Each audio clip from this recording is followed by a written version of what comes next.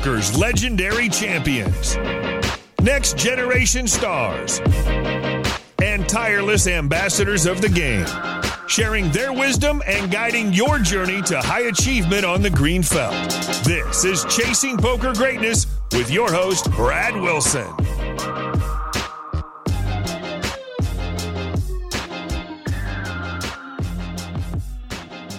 Hello, my friend, and welcome back to another episode of Chasing Poker Greatness. I'm your host, Brad Wilson, the founder of EnhanceYourEdge.com, and today's guest is Canadian online tournament specialist and prolific Twitch streamer Arlie Shaban. For Arlie, poker and streaming are inseparable.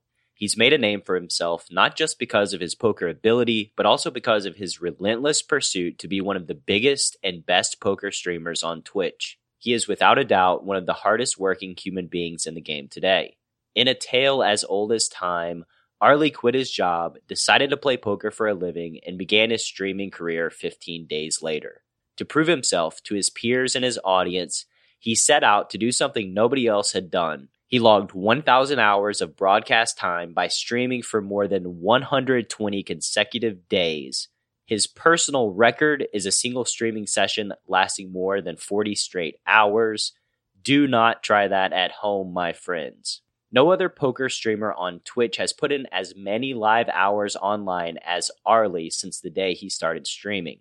Because of his poker prowess and streaming persistence, he has amassed more than 30,000 followers on Twitch and is now a member of PokerStars Team Pro Online, as well as a Run It Up ambassador.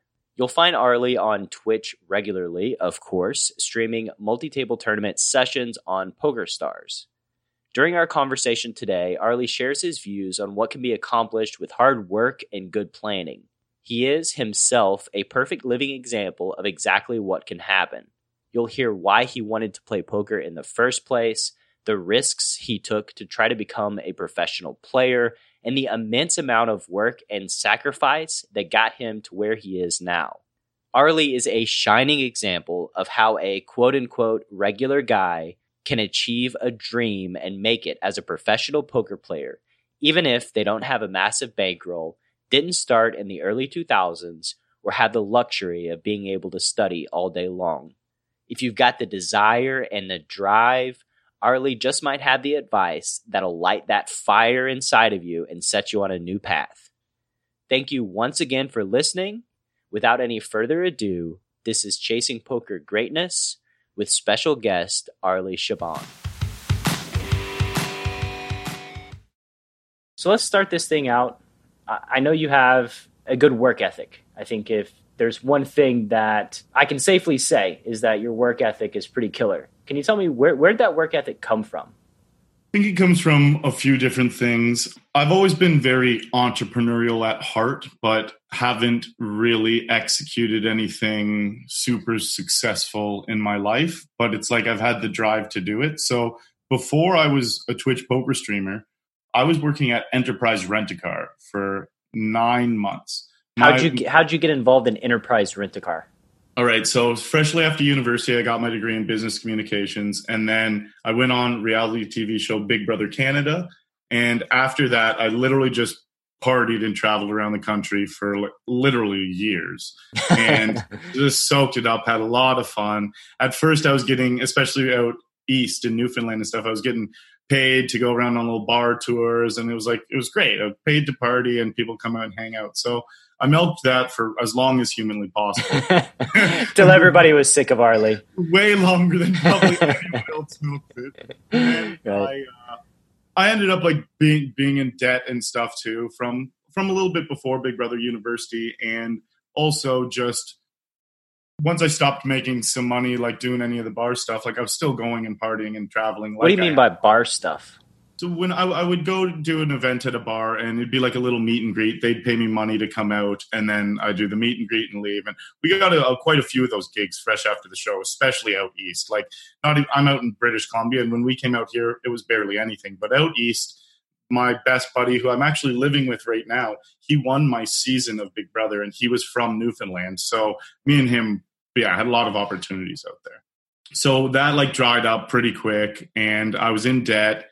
and I really just needed money and a job. Couldn't really find anything. Enterprise, I applied and they just hired me right away. So I was like, okay, I'm going to ride this out for a teeny little bit. My real plan was I just got to know Kevin Martin through the Big Brother process. He was on the season after me, and he was already signed to PokerStars. And I realized he got signed to PokerStars when he was grinding mostly mid-state games. And that super intrigued me because I didn't even know that was a possible thing. I thought you had to just be a high-stakes grinder. That's how you get signed. And I figured out he got signed by creating a big following on his Twitch channel. And he was living with Jamie Staples at the time. Jamie was the biggest or one of the biggest poker streamers. He had networked really well. And I was like, holy crap, like there's a totally different avenue to get in. And that started me originally obsessing about it. But I was broke. I had no money. I needed to dig myself out of the debt I was in. So I got a job. Did you know much about cards? I mean, had you? So I've loved poker my whole life. Ever since I was a little kid, me and my buddies in public school, we went through a pretty heavy gambling phase just on everything. We would like try to throw a ball into a box and gamble on who could do it first or something. So we came across poker. All of us loved it. We'd have little poker nights at our house multiple times a week. And I was like decently better than my friends, not like hugely or anything, but like I would win more than I lost. And that made me just originally assume I'm amazing. Like I'm going to go online, I'm going to make a bunch of money. And pretty much got to a point where after so long playing, I got break even. I got around break even. I just stopped losing and maybe winning a little bit here and there. And I had never studied, nothing like that. So when I talked to Kevin, I was like, how'd you get good at poker? Like I've played way more hands than you, but you're definitely a way better player than me. And he explained to me going through a training program. I was like, oh my goodness, I didn't even know these things existed. Like I've just been playing recreationally, really enjoying it, thinking I would exponentially get better on my own. He's like, no, you can fast forward the process. So once I realized there was training programs and I had a blueprint on how to improve my game, I know I can put hard work in, I can study, I can grind, and I can improve. So I'm like, now that I have a path to do it, this Twitch poker thing seems super appealing because I couldn't have done it at the level I was at when I first heard about it. Right. So that's what first got me into, I love cards my whole life, but that's what first got me into the idea of Twitch poker. So back to Enterprise, I first start there, and my master plan is I'm going to work there for 6 weeks. And this isn't a great story. It's not something I should like emulating other people to do, but it is like my journey. So my plan was to work there for 6 weeks until I just made that number up in my head. So I thought I could get a line of credit or a loan from the bank in that period of time, showing like 2 or 3 paychecks, consistently working, stuff like that. And then I was going to quit, and I was going to go buy all my computer equipment, use that as a nice little padding for my bankroll. I'd become profitable in poker. I was doing fairly well in like the micro stake games, like 1650 and below. Within a year, I had won a little over 20 grand. And I was like, all right, this is all I need to start my channel now. So it ended up taking me 9 months of working at Enterprise before I was eligible for a line of credit from the bank. And that was my whole plan from day one. So it got pushed back. But the same plan, as soon as I got that line of credit, I got it for $27,500. As soon as that happened, I put in my 2 weeks notice the very next day. And 2 weeks from that, with 15 days from the day I gave my notice, was my first day as a poker player. And then I had to move to a new apartment. So it took about 6-8 weeks before I actually started streaming. November 6th, 2017 was the first stream I ever did. So that's kind of what happened with Enterprise and how I first got into streaming. So this is transition. Enterprise, the transition. I stream cash games, and like I have to be monetarily incentivized to stream for 3 hours, and like I need to take a 3 or 4 hour nap when I'm done. Like it's just exhausting mentally for me. I did a 43-hour stream one time.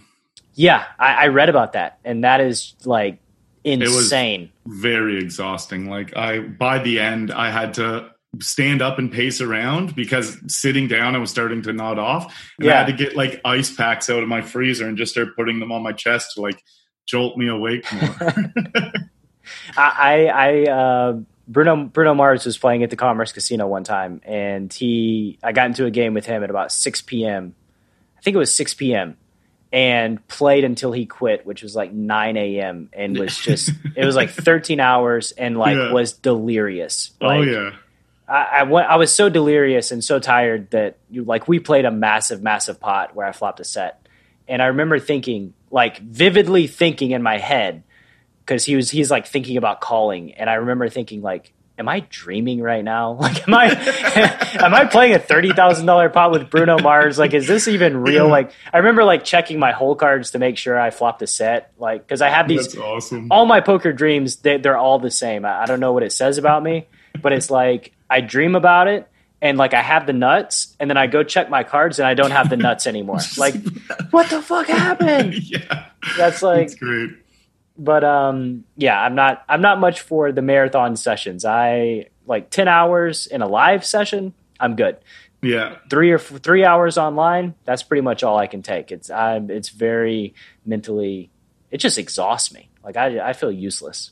Yeah, it's something that I didn't expect as much before, because I always grinded like lots of hours. Even back like when I wasn't profitable, I would put in like 16, 18-hour days because I just keep registering. And when I got streaming, because I was streaming that long, especially my first few months, I streamed for 1,000 hours in my first 125 days live. So that was just, I didn't take a day off for over 4 months, 8 hours on average per day, every day. And some of those days would be 16, 18-hour days. And then like there was even a 24-hour stream mixed in there. And then other ones would be like minimum was my 4 hours. But it's like, the amount of exhaustion I experienced after a 16-hour stream compared to 16 hours of just grinding offline, they were just completely different things. And I was like, oh, I'm going to have to reassess things, because I didn't realize how extra it would be. Oh, yeah. Like the interaction plus playing. Like playing's tough enough. Yeah. But then like keeping everything together while you're talking to people, and like when you're streaming, you have this... You don't really want to show emotion, I guess. Yeah. So like you're kind of suppressing emotion in a lot of ways. I guess actually streaming makes me a little more emotional than not streaming. But it's a weird thing. Like my whole poker career, I'm fine if nobody's watching me. Like I never react. But like if somebody's watching me, I feel like it's like necessary to react when I lose a massive pot. It's like some social thing that happens. I don't know why. I get what you're saying. For me personally, I had to, so I feel like I lessened my negative reactions. I always had like a little bit of a tilt issue as well too, before streaming for sure. And I still experience it because you can't just shut that off, but I don't react as much to it because I'm always talking about how you shouldn't let tilt bug you and things like that. So it's like, I just feel like I don't have to show that part of me.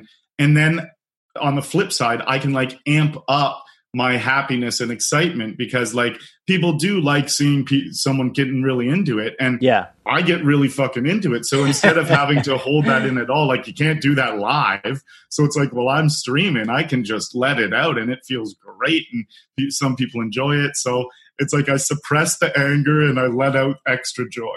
Yeah, I think that's natural for like, it's a great asset to have as a streamer, to be able to express the joy and the happiness on stream.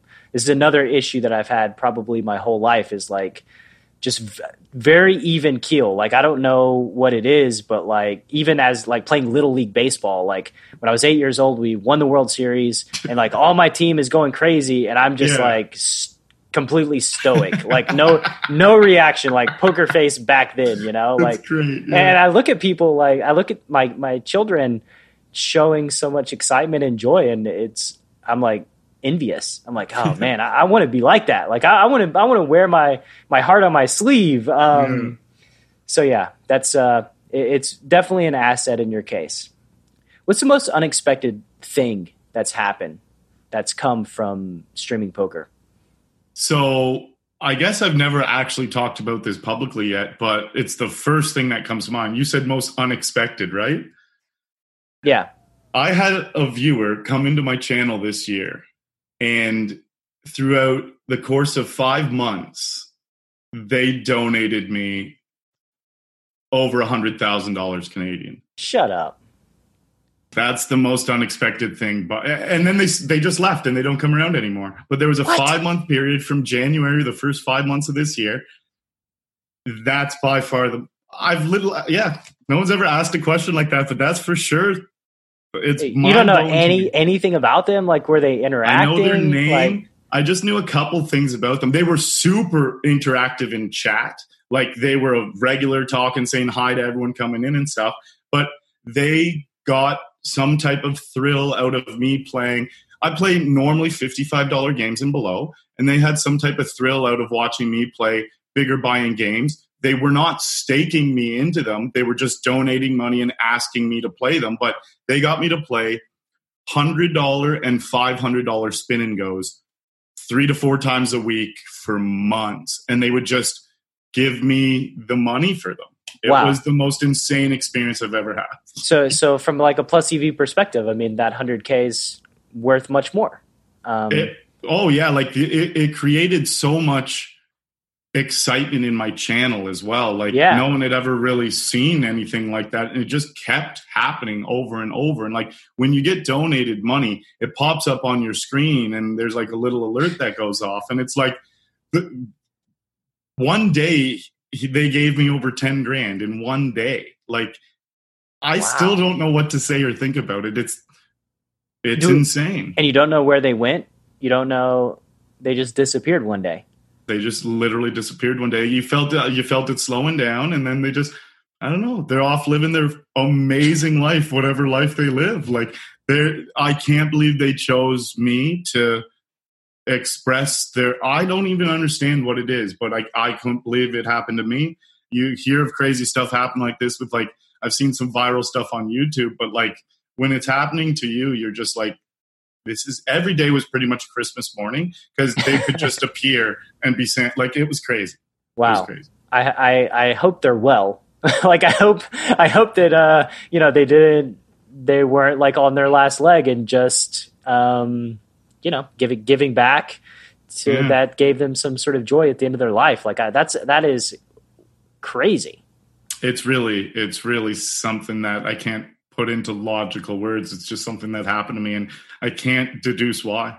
Well, I mean, I think you got to hit the ego a little bit, where you got to be you're a likable guy. I think we haven't spent much time together, but I get the feeling that you're a personable, likable guy. I don't know about 100K, but that's what I mean. Like, that's why I feel like I just got obviously incredibly lucky. I just look at it as something lucky that happened in my life that, like, won't ever be recreated for however long I stream on Twitch. It's not like that happens once in a while or once in a blue moon. It just doesn't really happen. So it was just a lucky anomaly.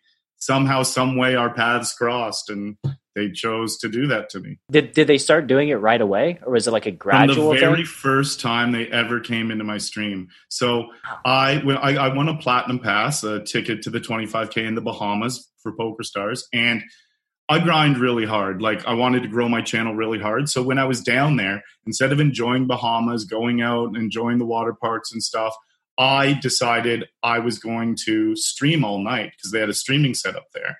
And they were streaming the PSPC, some days getting 15 to 20,000 viewers.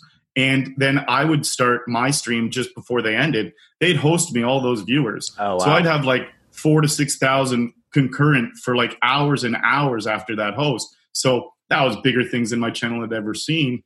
They came in one of those hosts. And the day they came, they gave me something like $800 and maybe around 600 or 700 subs. And each sub is $5. So that was the very first day. 6 or 7. So you have this massive audience because they're hosting you, and then like that massive audience gets subs, which means they're probably going to come back to your channel. Like, that is like the freaking jackpot. It was crazy. And on Twitch, the more subs you get, the more emote slots you can unlock. And that immediately catapulted me to have so many slots. I was like, and just the actual money of it. Like, I was obviously doing the calculation every time they donated like 100 subs, 100 subs, 100 subs. I was just like, they're just donating $500 every time they do that. Like, this is illogical. And then I streamed the next night and they did the exact same thing. So it went up to around 1,300 subs in 2 days and about $1,400 or something. And that was the first 2 days they ever came into my channel. And that was January of this year. Oh, wow. That was January of this year. Yeah. Wow. That's incredible. Yeah. So that's by far the most unexpected. I would say so. That's probably up there in the most unexpected things that will happen to you in your life. I guess you did get cast on Big Brother too. That was probably pretty unexpected too, right? That was pretty cool. Yeah. The thing about Big Brother Canada is I guess I had a lot more confidence with that. I was convinced I was going to get on the show because I was a super fan and I just did a lot of groundwork in order to try to get myself cast. But I didn't assume it would happen on my first time trying out. I thought like, okay, I'll make it. They'll notice me. I'll probably make it a little bit into the audition process. Then I'll see how the audition process works and I'll prepare better for next year. And then I thought it would take a few years, but yeah, it was such a big passion of mine before playing that it would have been a catastrophic failure in my life if I couldn't make that happen. It sounds like one thing that you do is plan. You create a strategy, you create a system, and then you just go for it. Do you know where that comes from? That's just kind of how I'm programmed. Like it's how my brain's wired. I'm really obsessed with statistics. So when I formulated my plan for Twitch, I looked at the top 25, 30 biggest streamers, and then I looked up websites that tracked all their analytics and all their stats, everything about them. And I learned how fast each of them are growing. Then I figured out their schedules, figured how many hours they were streaming, and what times a day they were streaming. And I formulated a game plan. I just realized there was so many openings in Twitch poker for someone like me who was willing to go really, really hard. And once I started judging all their analytics, I was like, oh, I could go 5-6 days a week. And if I go really hard and get any traction, I'll be in the mid-level race before too long. And it made me very confident. So I think that's what helps me. I can track analytics and stats and just be like, oh, there's opportunity.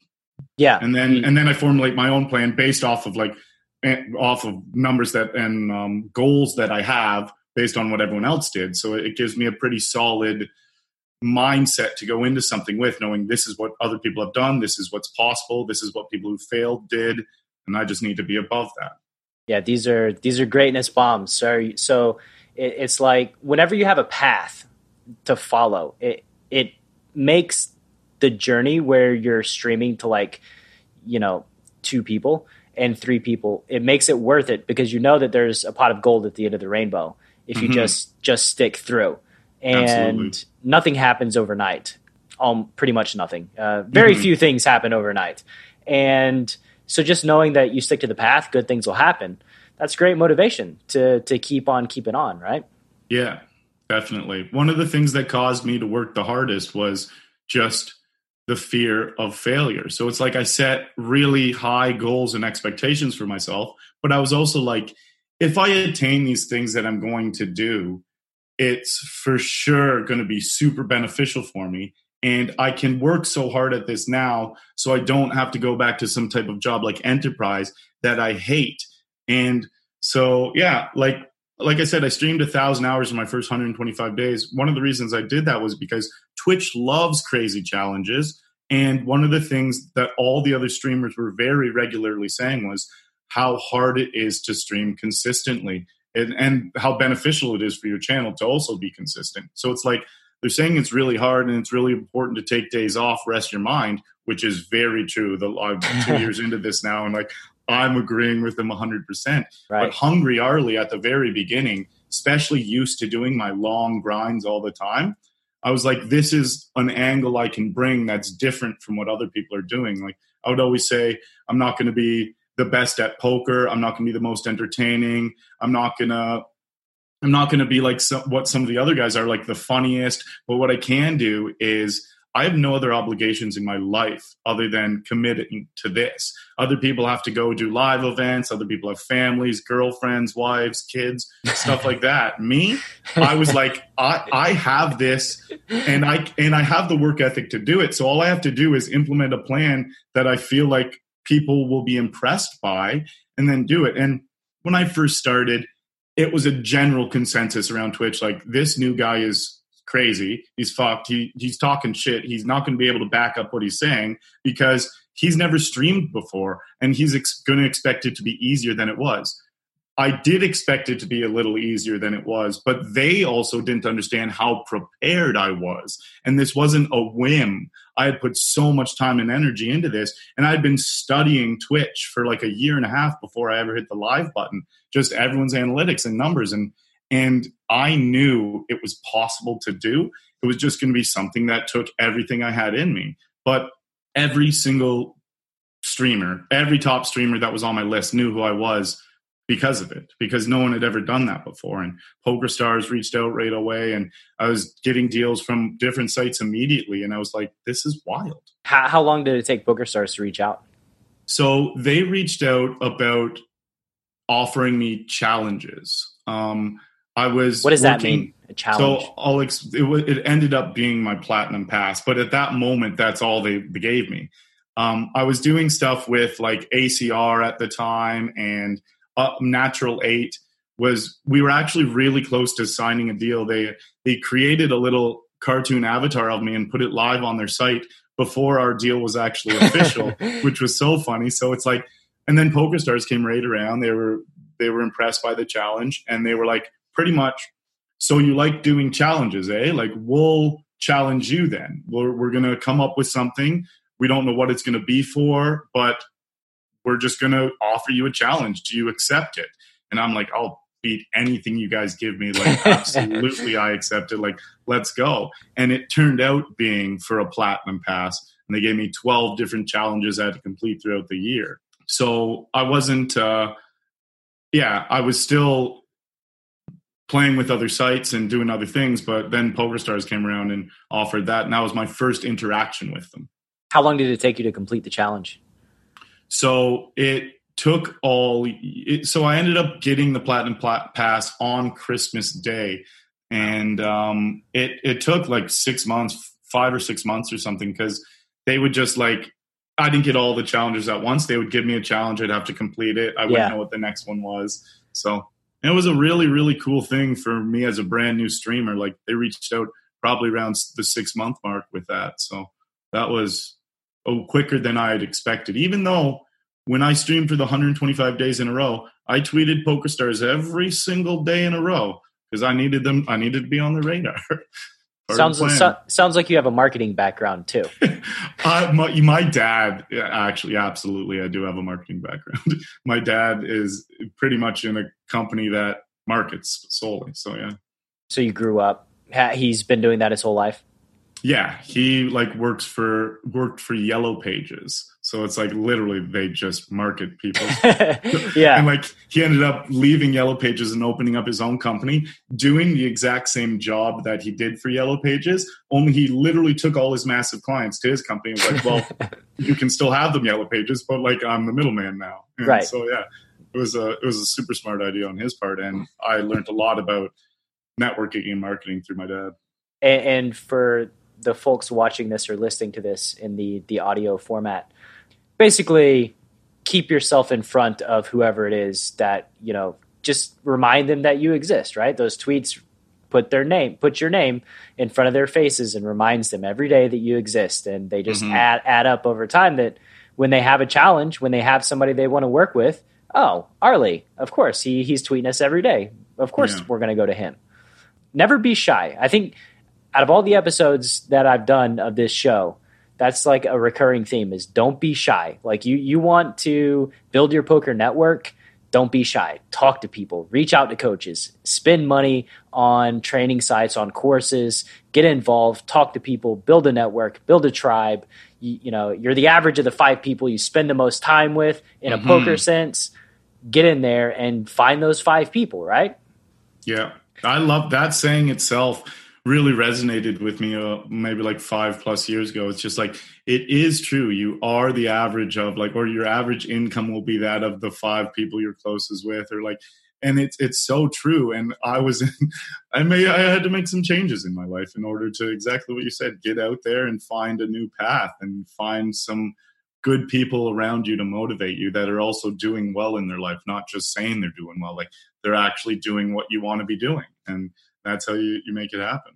And there's a massive difference in the people the dreamers and the doers. You want the doers because, again, you hang out with 4 dreamers, guess what? You're going to be a dreamer too. You hang out with 4 doers, you are a doer. So what does your process look like on a granular level for improving your poker game on a day-to-day basis? My shift changed a lot more from getting better and better at poker to having a more successful stream. It was a weird shift that mentally I had to accept. It's always a constant battle because I do want to continue to improve at poker, especially at the rate I was improving before I became a Twitch streamer. But I personally right now have streamed more hours on Twitch poker than any partnered poker streamer in the world since the day I went live. And I've had to make sacrifices doing that. And one of the sacrifices is the amount I studied. That definitely went down. But there's been so much success with my Twitch channel, and like with what happened at the beginning of this year with all those donations, made it really easy to just grind, not study as much. So I've absolutely noticed a leveling off of my gameplay. And I do have massive plans of maybe at the end of this year, slowing down the hours a little bit, putting more time into studying and improving. Because I went through Ryan's program. I've gone through a good chunk of that since he released it. And I got some coaching from Ryan LaPlante, actually. And it really did. This was just recently. So it really opened my mind again to how much I can improve if I just put extra time and work into studying. So yeah, I'm profitable like $55 games and below if I'm like playing proper games, game selecting and regging at proper times and stuff. Like I'm profitable in those, but I would love to put in the extra time and really take it to the next level. But yeah, as you know, that takes a lot of work. It's not just going to happen because I want it to. Yeah, it's a lifetime of growth and learning. And it makes sense, though, that most of your focus is on your Twitch stream. Because, throughout this whole conversation, like I'm a goal-centric human being. And none of your goals have involved money. Number one, this is the first thing that stands out. None of your goals have involved the pursuit of money. And your stream is at the forefront. Like you said, and you have to make sacrifices, right? You want to stream more than anybody else in the world on Twitch for 2 years, you have to sacrifice, period. I asked a friend of mine, I've talked about him a number of times. He's Olympic gold medalist, and because he's a father now. And I asked him, like, how do you manage this balance between being a father and a world-class athlete, like the best at what you do in the whole world? And he said, well, it's very simple and easy. You don't. You can't be, you can be a parent and a world-class athlete, a world-class Twitch streamer, world-class poker player, but you're not going to be very involved in your kid's life. And that's just the truth of it. You have to sacrifice because everybody else is sacrificing. All the other poker players, they're spending time, the guys you want to beat, they're spending 3 to 4 hours a day studying. They have their tribe of people that they're connected to who are also the best in the world, whose only job is to get better at poker. And that's what you're competing with. Yeah. So it's hard. I mean, to really, really compete at the super high levels is something that not many people can do. And the same goes for Twitch. Not many people can do what you have done. It's just too tough of an endeavor. They get burned out. Like you said, they have other responsibilities. I'm a poker player, so autonomy I've loved my whole life. Just having the ability to look at my computer and say, fuck you, computer. I'm not getting on my computer today. I'm going to do something that I actually want to do, and that's that I enjoy. So having that discipline, self-discipline, where did that come from? I think it all just comes from when I'm really going after something, I just look at my competition and see how they're doing things and want to succeed over them. So that drives me to just go harder. So, and that's a form of discipline in my mind, because it's like, okay, maybe they're not disciplined in certain areas, or if they want to take a day off because they're feeling it, they will take that day off. And for me, that's where I find my edge. And that's where I could pad my stats extra. If I get a massive host from a big streamer and I'm holding a lot of extra viewers, I won't go offline. I'll start a brand new session of games. And those are the days I'll go 15, 16 hours, because I'm like, well, if I'm just going to stop after 9, 10 hours today, go to bed, wake up, and start tomorrow without barely any viewers compared to what I have right now, why wouldn't I just start a full new session right now? And it's just logic and drive, I guess. Like, I just logically understand how much that will help because I study my stats so much.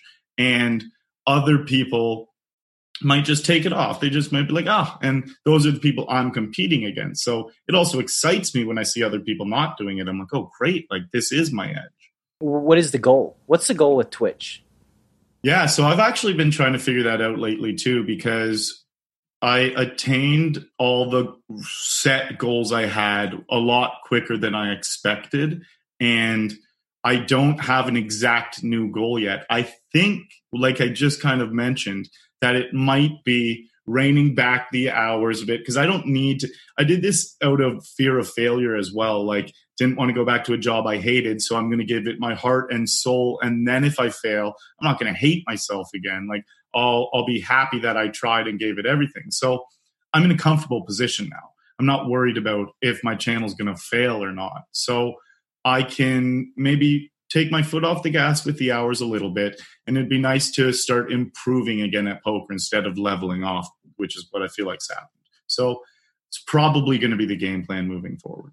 Yeah, I think it's so hard, like these pursuit of goals. And when you actually reach them, to have another goal right behind it and not like fall into a depression. I believe it was Ryan LaPlante. We talked about it yesterday, where folks, they reach their goal and then they just drop off. They become like the number one Twitch streamer, and then it's like they stop streaming as much because what now? Like they got what they wanted to accomplish. They reached the end of the rainbow. So yeah, I think that's definitely something to be wary of. I agree. Another thing, I feel it. I felt it. I've been trying to actually come up with like concrete something new, and it's like, man, my goals were supposed to last so much longer than this. Like, I did not expect to be signed by PokerStars at this point. That was always pretty much one of the end goals. So now it's like, I need to rework the framework and come up with some new cool stuff that I really strive for. Yeah, it's not bad reaching all your goals very quickly. I guess there are worse things that could happen. I was super happy with it. So what do you think? We've talked about mindset a little, and you said you had a tilt problem.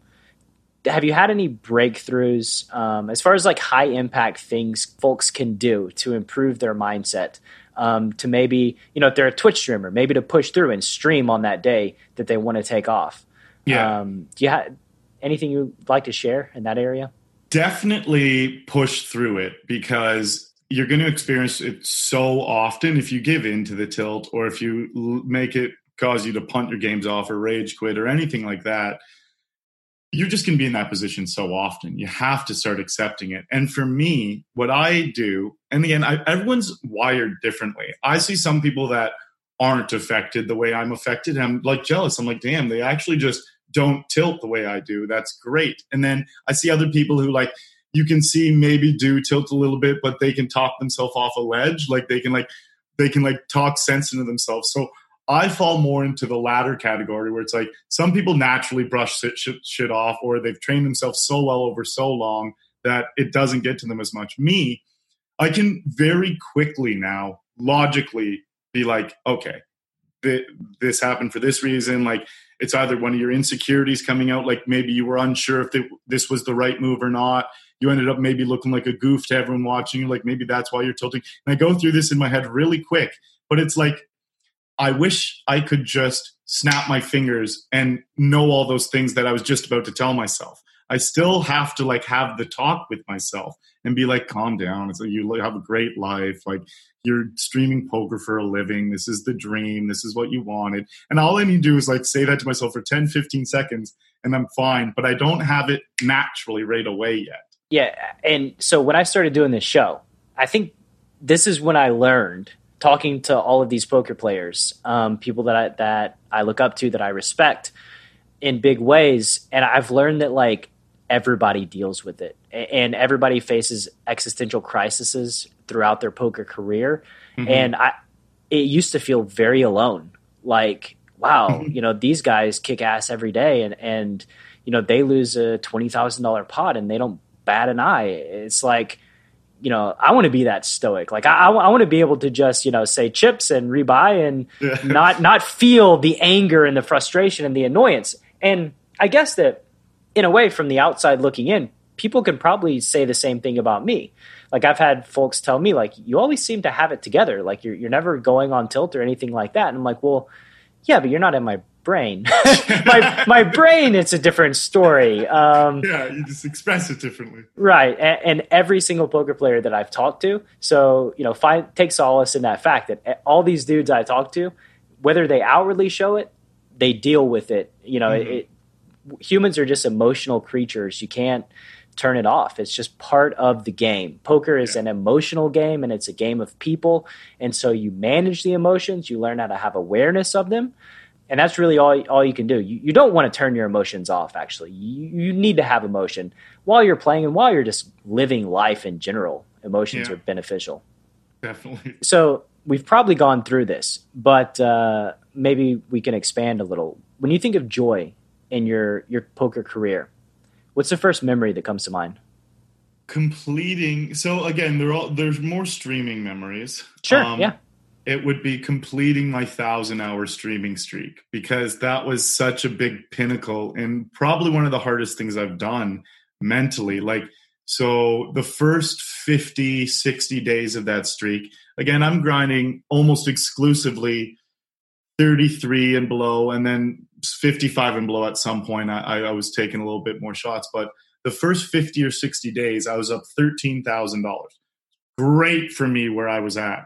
I was really happy with it, especially while that was my first time streaming too. So it was nice to be going just right on the up and up. And then by the end of the 125-day streak, I think I was up around 8 or 9 grand. So it's like I just went slowly down for the next like 2.5 months, whatever it was. And it was so hard mentally, because I knew I was playing like my D- poker game, because I just streamed so much every day. And the craziest part of that challenge was I was a brand new poker streamer. I'm the worst person you will ever meet with technology. It's like I was having so many issues off stream. So I'd have to stream for 8 hours. Then I'd have to do like 4 or 5 hours of tech review day after day with like random people remote accessing my computer. I bought the wrong computer that didn't have a graphics card, so my stream was crashing once in a while. I had to literally buy a new computer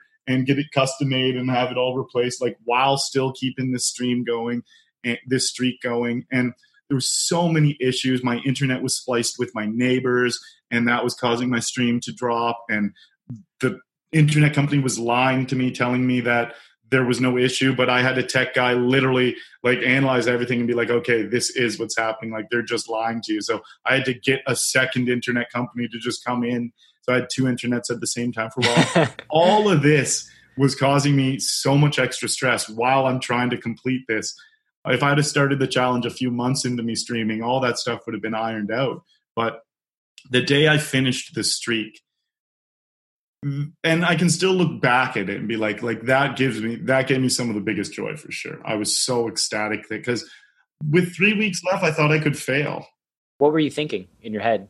I can't believe I actually did it, and that there was no factor that I didn't take into consideration that stopped it. One thing that scared me really shitless for a few days was there's this one video of, I guess it's a pretty crazy video, where pretty much a guy is skinny dipping and you see him from behind jumping into the water. That's all I'll say about it. And my one friend in chat, who's also a streamer, shout out to Patrick Tardif, he said that I should show the video on stream because it sounded hilarious. And you're not allowed to show any nudity on stream. I didn't know this. So I showed the video clip on stream, and he instantly is like, oh my God, I didn't think you were actually going to show it. Like, you could get your channel banned for that. So it's like, I'm like 70, 80 days into a 125-day streaming streak, sweating so hard for the next week that like I deleted the VOD. But it's like if someone clipped it and reported me, like even someone who doesn't like me that was watching, like I was so scared. So it's like there's factors that I didn't consider that could have ended this. So once it officially ended, I was like I made it. It happened. Like nothing came in the way of it. That's awesome, man. And nudity on stream, I hear is it's not good. It's discouraged. Highly, highly discouraged. Do you feel like you're spending a ton of time trying to improve your game, but just aren't seeing the fruits from your labor that you feel you ought to be? Or maybe between work, family, friends, hobbies, and the latest episodes of The Watchmen, you feel like you just don't have extra time laying around to invest into dramatically improving your poker game. What if you could skyrocket your growth and gain clarity on exactly where you're going wrong in a fraction of the time it would take you to figure it out on your own? There's a quote I absolutely love that describes why it will always take you much longer to learn on your own versus having a coach. Quote, "You can always tell who the pioneers are because they have arrows in their back and are lying face down in the dirt." End quote. What if, instead of poker being this giant nut that feels virtually impossible to crack, you've been following the path of most resistance simply because you've never had a trusted guide to show you an easier way? How much time, money, and energy is it going to cost you to find poker success all by yourself? Instead, let me, Coach Brad, be your guide. In our sessions together, I'll help you discover a proven path that will dramatically improve your poker game and change the way you approach playing cards. Because my number one priority is to make myself readily available to my students, I require them to commit to a minimum of 1 coaching session per week, and I will only be accepting up to 6 students at any given time. So if you're ready to break through the struggles and commit to reaching poker greatness, you can sign up for coaching sessions with me at enhanceyouredge.com/coaching. One more time, that's enhanceyouredge.com/coaching. Thank you very much for your time and enjoy the rest of the show. So the opposite question. When you think of pain in your Twitch poker career, what's the first memory that comes to mind? I guess it would just be like specific deep runs or something. I had a rough scoop where I took a bunch of shots and literally just bricked everything. Like I would make final tables when I was like second out of 9 and end up 9 out of 9 like 4 or 5 times in a row. And I was like, just literally getting cooler out of your mind. And it's like, that was my scoop. I would say this scoop that I had at this year was just my biggest. I was really just down to take some shots, which I don't normally do. And yeah, they just obviously shot taken. There's a lot of variance and also a lot of better skilled players. And it didn't go the way I planned it to. So that was the overall biggest. What was the financial result of the scoop?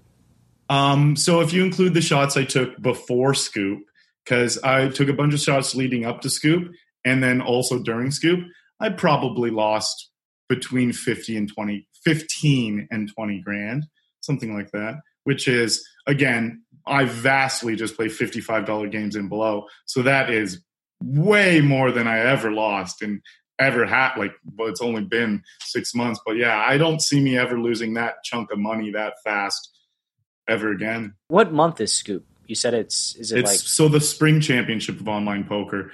I don't know. I can't. Yeah, one of the spring months. But that was during the time where you were getting your anonymous donations too, right? Which is also why that exactly lines up to why I wanted to take the shots. I had extra money and I just got announced by PokerStars, so I was like, it'd be nice to get a nice big bink as a fresh PokerStars pro, and I had absolutely a bunch of extra money. So, but again, like the fact that I had so many really good opportunities that each one fell short on the last day. When the last one fell short, I was just like, I was just so annoyed. Like that was I haven't had many lows. My biggest low is some guy donated me a bunch of money and I shot took with it and it didn't go great. Like, yeah. Yeah, but that's had a mysterious benefactor who paid for 20% of your shot taking. Whoa, that's tough, man. I don't know. How'd you make it through? Is there any secrets you can share? It's a tough life I'm living over here. So let's imagine there's a carbon copy of yourself right now that maybe wants to get into Twitch streaming. If you could sit that person down, give them some advice, what would you tell them straight away? So one of the biggest things I would say, which is kind of funny because it's the opposite of what I did, but I'd say that I don't have to go as hard as I went because a lot of that the first 6-8 months was fear of failure. And even once I got to a point where I knew that things were going really, really well, I still couldn't shake the going all the time, got to keep going, can't lose the momentum. And I just would have gone at a slower pace and experienced slower growth, but everything would have still been on an amazing path that I could have enjoyed life more. Like, not even enjoyed life more. One of the things that I let slack for sure was health and fitness. Like most of my life, I was in decent shape and healthier. But while streaming, I would just sit around all day, completely stopped working out for like a year, and ordering disgusting food just delivered to my door day after day. And it was glorious, but I packed on some pounds for sure. How many pounds? So I did a bet with my buddy, again, Patrick, who I shouted out earlier. And I was 220. So I'm 6 feet tall. I was 227 earlier this year. So maybe around sometime in the spring. And then I started like realizing, okay, that's the biggest I've ever been. Like I'm going to start eating really clean and working out. I was doing that for a bit, lost some weight, but then me and Patrick came up with a bet. It was a 9-week bet where we both had to lose weight, work out 4 times a week, and eat clean every day. And the goal was so we could both break even and just be healthier people. And by the end of that bet, which ended at the beginning of October, I was 189. So I had lost like 27 pounds or something just from the bet, and a little bit more if you include the working out I was doing before. So I feel good about that. And I can keep that up. I can maintain working out and eating clean. I just need to stream a little bit less. And that's what I should have just done the whole time. Like I shouldn't have sacrificed any health or any physical activity for the streaming, but I was so in the mentality of like, I need to have the most hours. I need to go hard. And I was so just in that mode for a while that I thought I had to sacrifice everything else. Like we said, like I'm so all or nothing on some things. And yeah, that would have been my biggest advice. Just, you're going to be fine. I realize now this is probably what I'm supposed to be doing. I really enjoy streaming for people. I really enjoy poker. It's a great combination. And I would have just told myself, you're going to be fine. Go at about 80% what you were planning on going at. And you'll look back and be in solid shape still, like be eating good, probably feel a little better. And then you'll still be in a very comfortable position with your channel. So that would have been my advice. What are the differences between not being in shape and being in shape while you stream, prepping for the stream? Because I feel like there would be major benefits in just how you feel, your focus, your energy levels. Is that the case as well? Well, I think the biggest thing was just, it didn't change too much, if I'm honest. Really? I know other people notice big difference in themselves. For me, I didn't. I just felt better, but I still feel like my stream was kind of the same. Like I just felt physically better because once you're eating garbage and you're not working out, but I was still really upbeat and like really having a good time. I guess eating whatever you want just puts you mentally in a really good place too. Like, because I was mentally in good places for different reasons. Like knowing I'm about to crush some Chinese food on break and have a pop or something makes me feel happy. Like I'm excited that's about to happen. And then after you eat it, you're all full and you're like, oh, that was so good. Like you're not hungry anymore. And like when I'm being all healthy, I feel physically better, but it's more of a mental battle where it's like, okay, like gotta food prep, gotta have clean meals, drinking so much water. Like, so, but yeah, since you feel physically better, then mentally you're doing pretty good as well. So it's a fun little trade-off. Yeah. Sounds like you're a ball of energy, just naturally have a lot of energy. I have my whole life for sure. Just, I'm a loud dude. I get easily excited and I like expressing it. There you go. I mean, these are all blessings. Birth for streaming blessings. Poker specifically. You were made to stream poker, sir. This is, plus you have the comparison of Enterprise Rent-A-Car and washing cars in 0 degree Fahrenheit weather that probably makes you happy about getting some Chinese food and streaming on Twitch. Oh yeah, absolutely. I would make videos. My last few months at Twitch, at Enterprise, I would make videos walking into work when it was snowing and I was freezing cold, and I'd just a video into the camera being like, this is the last time you'll ever put yourself in a position where you have to do something that you don't want to do like this. Like once you get going streaming in poker, you're going to go so hard, nothing's ever going to stop you. And it's that's just the mentality I had. Like I knew I'd put myself in a bad position by partying and traveling for a while, and it was irresponsible of me to do that, but it was still an amazing time of my life. And I always knew I had the potential to do bigger things, and Enterprise was just a stepping stone. But I also knew that I could fail if I didn't work super hard. So those videos were remember how you feel in this moment and never let it happen again. I go back and watch them sometime. I'm like, this is hilarious. I was so pissed. You got to share these videos, man. You got to put them out there. I will eventually. I have them all hidden. These transient emotions that just come and go, you can lose them and you can forget about them. And so it's really good. And also when building a self-image, it's good to put it on record. I think one of the goal setting advices that I give folks is you want to quit smoking, tell everybody you're quitting smoking. Put it on Facebook, create some social proof, because you want to live up to this self-image. Mm-hmm. So you make those videos, you look at them, and you realize this is the self I want to be. I need to live up to that. So it gets you pumped, gets you motivated. What do you feel? So folks who are, this is Chasing Poker Greatness. We'll go to Chasing Twitch Greatness.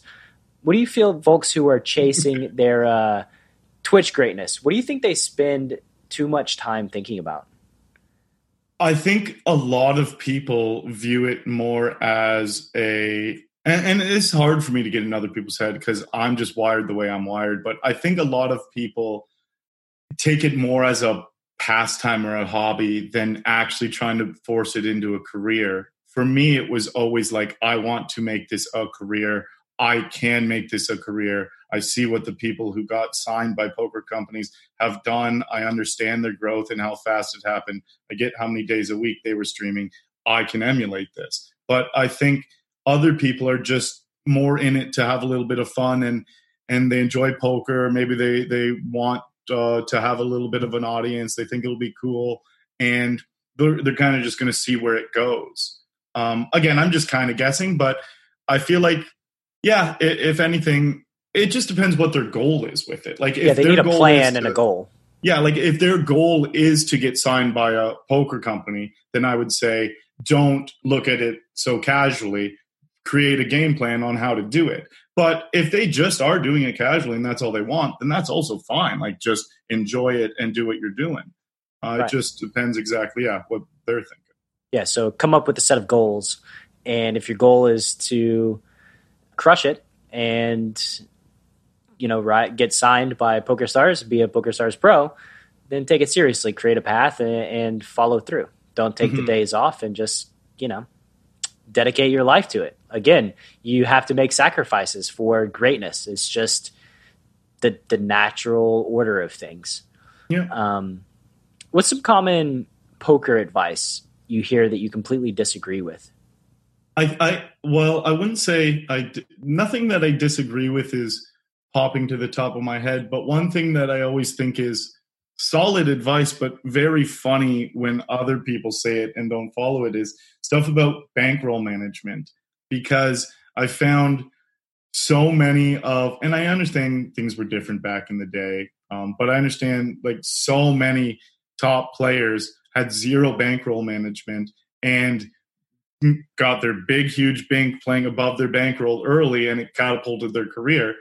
Games were so softer, so it was less risky to do it. But I've always just found it a little funny hearing players that I know have had zero bankroll management advocating for it, even though it's still the proper thing to advocate for. I just find that kind of funny. You kind of have to say it, right? Like as a public figure, say it.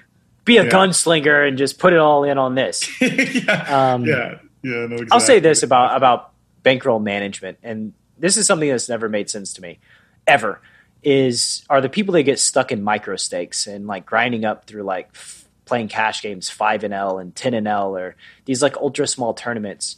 You know, that's great to learn how to play and put some theory into practice, but like if you're making less money playing micro stakes than you could make at Enterprise Rent-A-Car, go work at Enterprise Rent-A-Car, save money for your bankroll, and then play a little bigger until your hourly rate is comparable to that of Enterprise Rent-A-Car. Like that's always something that's for bankroll management. It's like you have $1,000 to your name. Yeah, take more risks because you can make $1,000. You have 100,000. Okay, maybe don't take as many risks because it's much harder to make 100,000 than it is to make 1,000. But the smaller your bankroll is, take risks. And if you go bust, get a job and save some money because you can replace this income very easily. So like I can get behind that for sure. That makes perfect sense to me. Yeah, be riskier when you have a smaller bankroll, I think. But there's also these stories of like Braden Kinney putting 50% of his net worth on the line. Like this is that's sick. He told that story too. Yeah, that's just unbelievable to me. And he obviously crushed it. But I do have concerns when it comes to people doing things like this, because I do know that you do have a risk of ruin. Like no matter how much money you make, there's always a risk of ruin, especially when you're willing to be so gambly. So Oh, yeah. Like there's for sure a bunch of people who would have been household names in poker who did that exact same thing and went broke and then never could break through after. Maybe they got themselves like back in the day for sure. All those people who have stories about how they put all their net worth into a game and then won a couple $100,000. There's a bunch of other people who had equal potential that did that, went broke and never, ever, maybe just was like, I'm done with poker forever, or many different things. Like, they just disappeared. You don't hear those stories because nobody's listening when they tell them. Yeah. They tell those stories to their family and friends. Right. Nobody else hears it. Daniel. Goddamn ace on the river. It's number 2 is like build your poker network. Again, like talk to people, develop your skill set. It's better to have a skill set with a network of people and go absolutely broke than have a shitload of money with no network and minimal skill set. Because if you do have a network and people that believe in you, you can get staked, you can get in action. There are plenty of people that like giving money to good poker players when they're broke. I can say that myself. I've made money off of a friend of mine who has gone broke multiple times for doing just the stories that I could tell with this guy. But like one story in particular, I remember, and this is just the mentality of some folks in the poker world. But we were traveling to Biloxi. I was staking him in a tournament. He was working at Denny's in Minnesota. So I'm like, hey man, you want to come down? I'm going to go to Biloxi. I'll stick you in these tournaments. It was like, I think $2,500 in tournaments. He's like, sure. So we go down, we're driving to Biloxi from Tennessee. It's like I think it's a 7-hour drive. And he looks at me and he tells me, Brad, if I could win $100, just $100, that would be so huge for me. And this is a guy who had more skill than me. Just an amazing, amazing poker player with all the potential in the world. Like, you don't run into many people like that. I haven't in my career. Yeah. And we go down there, very first tournament, fucking snaps it off. There's like a 950 person field for like 65K. He's battling heads up. He looks at me, comes over and asks me, hey, they're offering this deal. Do you think I should take it? And I'm like, hell no, like go kick their ass, man. So like he wins it straight up, gets his bracelet. Within 2 days, he's playing $1,000 a hand blackjack. Within 2 days. This is like less than a week removed from saying $100 would be huge for me. Yeah. And like, you know, it's this is just the danger of people who like have gambling addictions and people that just can't control themselves. Yeah. Anyway, that's tough. That's tough though. Like, especially to witness that. It's like, because I don't have that in me. I could never. I'm just wired a different way. Thankfully, like some people are just to witness the non-logic in the disconnect in where he was and what he's doing, and from an extremely logical human being. Otherwise, it's very, very hard to wrap my head around still how that stuff happens. But I also realize I'm just looking at it from my brain and vantage point, and other people have other vices and other ways that their brain works, and they obviously are not looking at it the way I'm looking. So yeah, it's hard to project my thoughts on them because I'm like, they have a different way of thinking. And I think when it comes to like bankroll management and people giving advice on that, I think the thought process are for people like this, like my friend. But at the end of the day, I think that having this kind of leak in your poker game in life, you're not going to be able to overcome it, no matter how much money you earn, no matter how well you do. And you're just happily giving it back to a game that you do not have an edge in, and that you know in your brain they have the edge in. Yeah. But just put that, if you're going to take shots, just play big poker, which still wouldn't suggest, but it's better than blackjack. Yeah. Oh, he was playing, $1,000, $2,000 sit and goes at the same time. Like he was, he was also playing he was doing both. Like I had action in the sit and goes, didn't have action in the blackjack. Amazing, but he went home with like $100,000 in cash. Like $100, he went home with $100K. Then 6 months later was struggling again. A guy that I've experienced too is Chino Ream, who's made, oh my God, like it's something, an insane amount of money. But I've played Pot Limit Omaha with him where it's like, he just pots it in the dark every hand. And I don't know. I think that some folks need the struggle.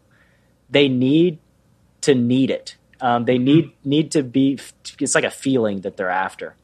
And they also sometimes when they get actually that desperate, then they realize like, oh, like I'm good, like I can make it. Like your buddy, he needed that $100. He's going to be playing his A++ game trying to get that $100. Then once he has the $100, like he doesn't need it anymore. Not playing his A++ game. So yeah, some people do need it.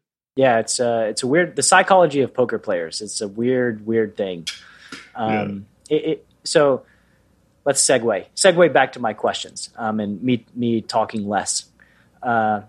If you could gift all poker players one book, and it doesn't have to be poker related specifically, what book would it be and why? Oh, one book. And if you don't like books, maybe a piece of content or something that resonates with you, get you pumped up. Yeah, I haven't read an incredible amount of books lately. There's a few popping to head, but if we include content as well, I would say one of the most beneficial interactions I had in the last few years in poker would be the coaching session I got from Ryan LaPlante. How long ago was that? It was a couple months ago. Ryan is very highly intelligent, and the way he coached me through, so this would be more specific poker advice, but it just helped with how I looked at getting better at poker too.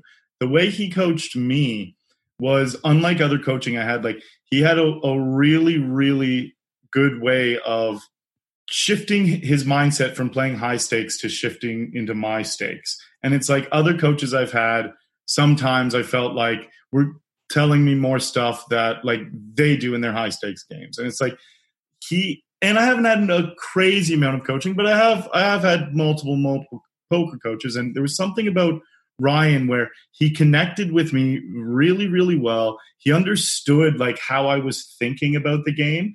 And he gave me like multiple epiphanies throughout our session where it's like he, in every hand against every opponent, is always switching between playing like a more GTO based, like standard approach against like other good regs to if they have any hint that they're a recreational player, he has a completely different strategy. And he switches back and forth in the same hand. He's like, well, this guy's a reg, this guy's a rec. And he would immediately be able to gauge how to play against them and translate it to me in a way that hadn't been done before. Because other pros and stuff or coaches could explain it or like start explaining it, but they could never get as in depth or connect with me in the way he did. So that was massive for the way I looked at poker coaching, is just really finding a coach that you can connect with and you really trust everything they're saying because you know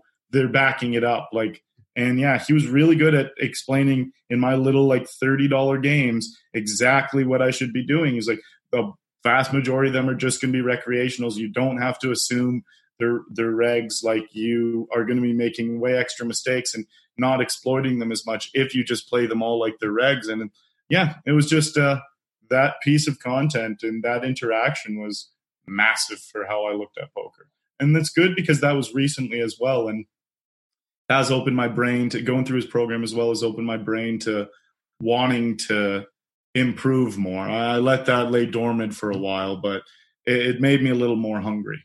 Yeah, he gave you a path. And if there's one thing I've learned, you like paths. I'll go down that path. The man will follow the path until the very end, until he's the best poker player in the world.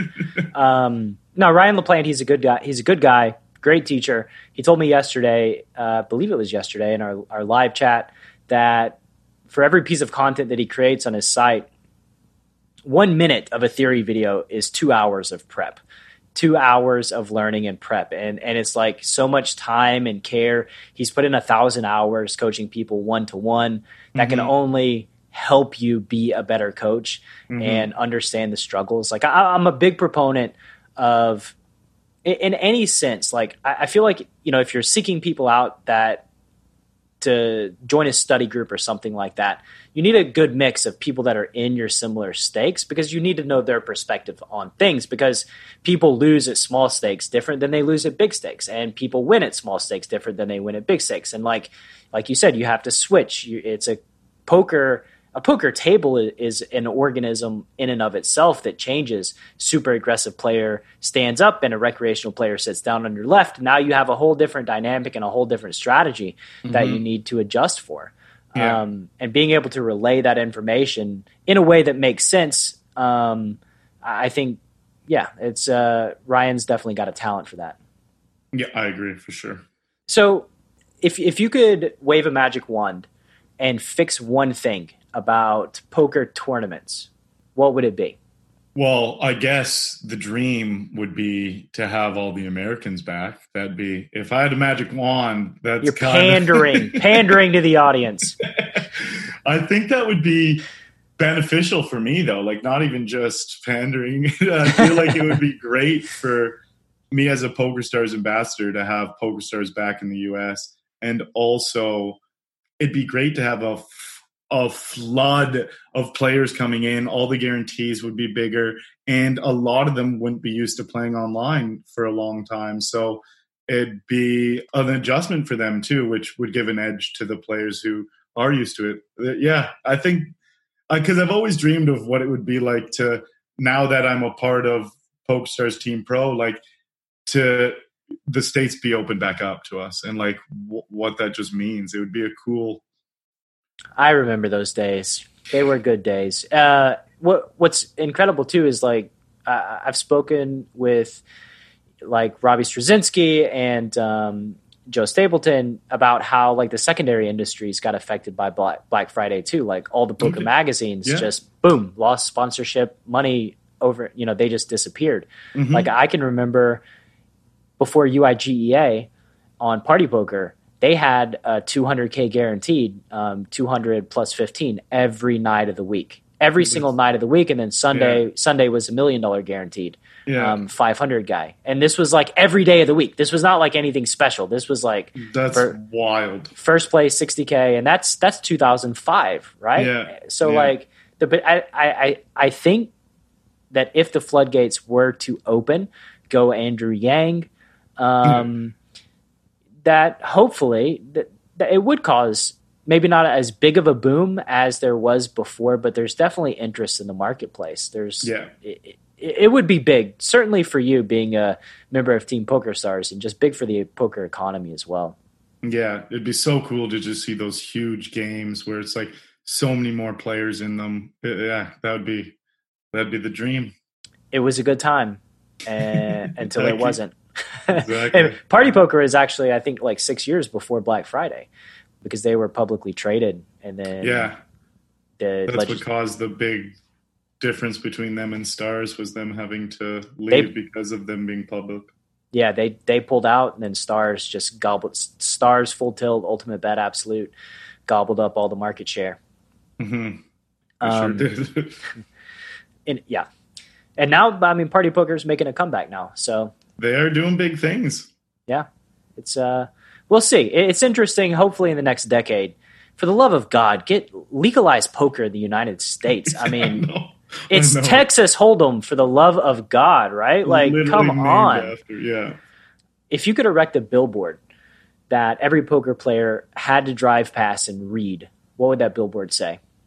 It would say that they should be grateful and they should be thankful that they get to play a game for a living.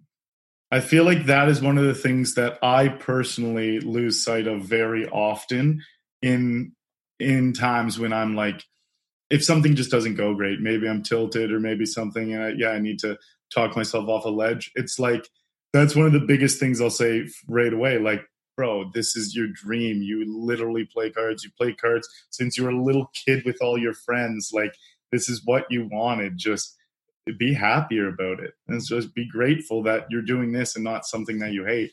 So I don't know if everyone needs that reminder, but I definitely need that reminder. So maybe other people out there do as well. I'm sure they do. I think it's human nature. Again, I talked about it with Ryan LaPlante yesterday about how it's so easy to look up at all the things you want. And if I get this, then I'll be happy. If I do this, if I accomplish this, if I whatever, all the things you don't have, and to not look down and look at all the things that you have to be grateful for. Even when shit's going down and shit hits the fan, there's always something to be grateful for if you're primed to look for the things that you're grateful for.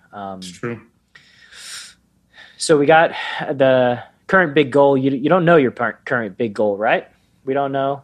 Yeah, I don't really know. I'm probably leaning towards taking some hours off my streaming schedule and adding them to improving poker, and maybe bugging Ryan for a couple more study sessions. And let's see, you don't have to bug him. You just pay him money.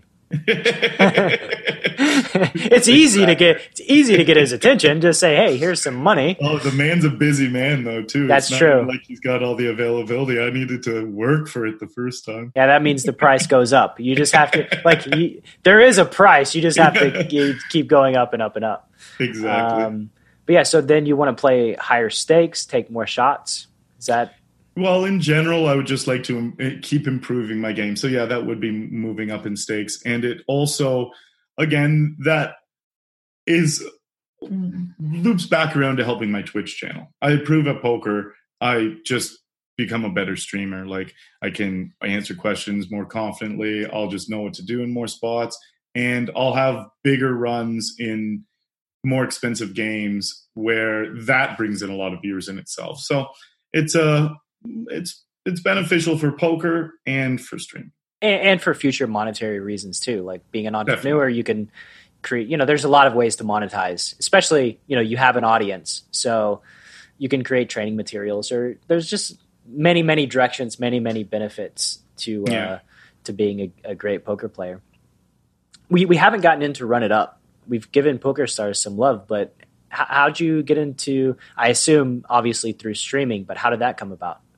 Oh yeah. So I absolutely love working with Run It Up. I couldn't believe that they reached out to me, to be honest. That one I just didn't see coming at all. Like Jason reached out and said they really liked watching my stream around his office and they liked the things I was doing. So they wanted to put me as a member of Team Run It Up. And I'd gone to the first Run It Up Reno that when I started streaming, Kev was like, you should come. Kevin Martin was like, you should come to Run It Up Reno. I'm like, I'll be there for sure. I got to meet some of the guys. That's when Jamie Staples and Matt Staples were officially winning their bet against Bill Perkins for the $150,000. They did their final weigh-in at that Reno. So it's like I got to meet everyone. It was super cool. And then I really liked all the people that worked on Team Run It Up. And after that Reno was over, they reached out to me and asked me if I wanted to be a part of the team.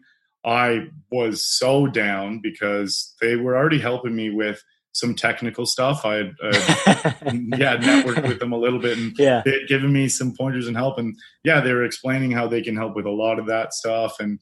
And I was over the moon. So I've been working with them for probably around a year and a half now. And it's great. Yeah, I got their shirt right now, Team Run It Up. And the event that they put on there is amazing. I don't play much live poker, but the live poker I do play, there is no event in the world that's like Jason Somerville's Run It Up Reno. It feels like one massive home game with hundreds of people there. Everyone's having fun. I'm having drinks most of the nights I'm there, just really letting loose, enjoying myself. It doesn't matter if you make a mistake at the table. Everyone, not even just the dealer, but everyone is super nice. Like, oh no, this is how you play. This is what you do. Like, you're not going to get a 1-round penalty or 1-hand penalty if you act out a turn or if you mess up. Like, because it's really inclusive, and a lot of people, it's some of their, especially like some of the newer people, it's some of their first times playing live poker. So it gives them a really comfortable way to get used to some games. And Jason has so many different variations of games. That trophy back there I actually won in the Taiwanese event. I went heads up against Somerville, somehow took him down. And it's funny that I just now noticed that trophy back there in the corner. It's hiding back there. Yeah. There's so many different variations of poker that are there. And because Jason's always liked different games opposed to just like No Limit or PLO. Like, he likes a bunch of different stuff. And that's an event where you can learn how to play them all. And it doesn't matter if it's your first time playing. The people beside you will literally like help you. And it's like, not like while you're in a hand, but like they'll give you advice on like how to bet, how like things work, like what potting the pot means, just anything. And it's really cool because there's a lot of other events I've been to that aren't like that, or like you'll get a penalty or you'll feel a little uncomfortable or awkward asking. And that was one of the coolest parts of Run It Up Reno. I've heard only good things about Run It Up Reno and that poker festival, as far as it being just off the charts fun, just a great experience in general. And they live stream like some of the important tables, and they have like it's like, it looks like one of the TV setups. It pretty much is, only as Jason says, he's been able to set it up for a fraction of the cost, but not sacrificing any of the production value. And it's beautiful. They're set up. They have cameras all over the place, RFID readers, and you just know they, like, the tech guys and the people who run it, like, shout out to Andre. They do such an amazing job at making sure everything runs smoothly and everything looks good. And I'm super impressed when I'm there watching how everything runs. Like, it's really should take a lot more work and a lot more people than what they have, but they get it done, and it's extremely impressive. They're poker players. They understand efficiency, being efficient with all this stuff they do. Thank God you're not in charge of the tech, right? I think, buddy, thank God. I think this may be part of your secret sauce. You created this connection through tech issues. Like, I'm trying to stream, guys. Help me out. Like, pretty much, yes. Okay, so I got 2 questions, and then we're out of here. Let's fast forward. This may be a tough one, but let's fast forward 15 years into the future. Mm-hmm. What would you like your accomplishments in poker streaming and poker to look like? So I would definitely love it if I could get myself into being in the top 3 poker streamers. I never assume I'll take the number 1 spot. There's just too many good streamers out there. Like Lex Veldhouse right now holds the number 1 spot, and it's like, for as long as the man is alive and streaming, I'll come nowhere close to the spot. So it's like, for me, it'd be really cool to stick around for a long time, streaming poker, growing my channel, growing my audience, and become one of the biggest poker streamers. So in the top 3 would be like almost unattainable in my mind. I would have to just go so hard for so long, and pretty much the bigger guys would have to quit. Like, then I just have to keep going longer than them, and then I'd have to somehow get up there without anyone else taking some of those spots. So that, I think there is some churn at the top, though, from what I've spoken to people. Matt Staples is actually, he's after the number 1 spot. I had him on the podcast. Doing amazing. Like, what Maddie has done, I know we're like on opposing teams now with PokerStars and Party Poker, but I can still show a lot of love to Matty Ice because I respected him, still respect him a lot for putting in the grind and growing his channel. He did what almost no poker streamer does, and well, some have, but he greatly improved his poker game from the micros really quickly while streaming an incredible amount of time. And he is one of the bigger streamers now, and it's been cool to watch how fast that happened for him. But the top guys, like right now, Finton, Spraggy, Lex, I could never imagine. Like, I won't have a big enough ego to think I would ever surpass them. They've just done so many big things, and they're running Twitch Poker. And yeah, to be up there in their presence would be an amazing accomplishment. Like, that's all I could really ask, and grow my channel. Like, just keep growing, stay on a steady path. It'd be nice if I don't really level off, and I can continue the growth, continue all the statistics going, in an upward trajectory for as long as I stream. It'd be nice to just never level off. But the Twitch market is also only so big. It's growing year after year, but we do share a lot of our viewers. So if there's a lot of big streamers on, it's going to affect your viewers. And yeah, so it's hard to tell if I'll get to a point where it levels off more or if it can keep going up. But a steady trajectory up and to become one of the top 3 would be pretty perfect for me. And I didn't know Matt's going for that number 1 spot. That's a big boy move on his part. I like hearing it. Like, go for it, Matty. It's tough to do, but he's young. It's possible. We got to the end of the podcast, and I asked him, because I didn't realize how young he was. And he's like, I think he's like 23. He's like, I'm 23. I was like, oh, I see. Like, I see all the fire now, like the fire in your heart and all of these big audacious goals. Like, this is a 23-year-old thing.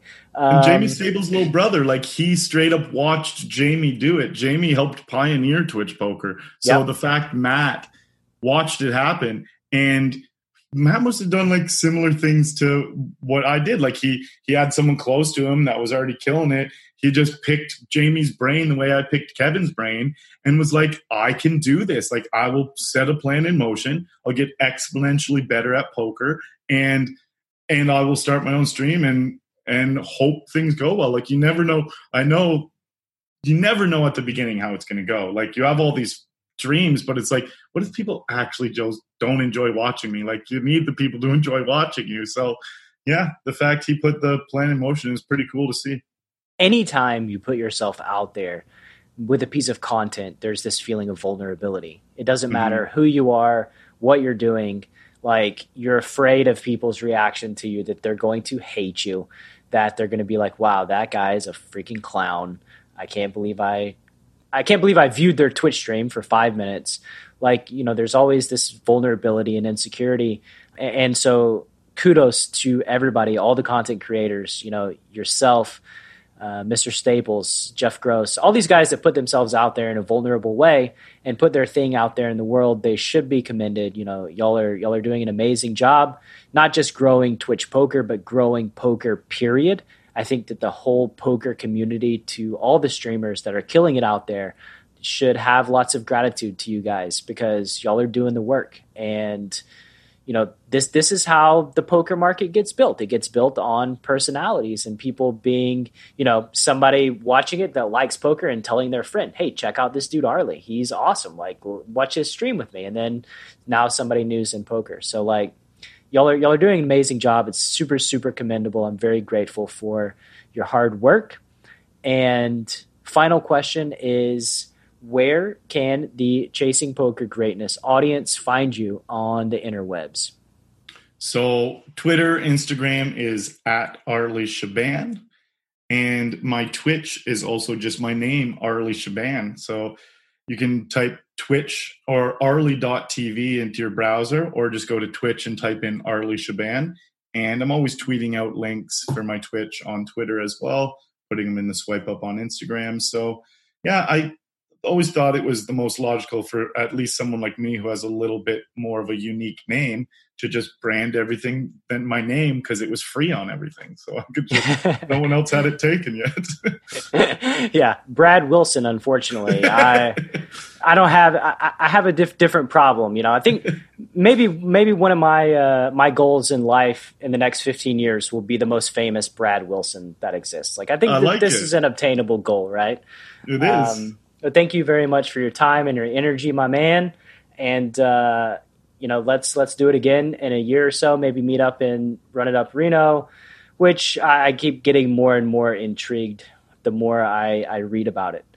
It's good stuff, man. I definitely appreciate you having me on, Brad. It was a fun chat, and looking forward to seeing the podcast develop and how things go moving forward. I enjoyed your one with Berkey. I'll have to check out some of the other ones. We got some stuff coming that I'm excited about. But thanks for coming on, man. Really appreciate your time. No problem. Thank you so much for listening to this episode of Chasing Poker Greatness.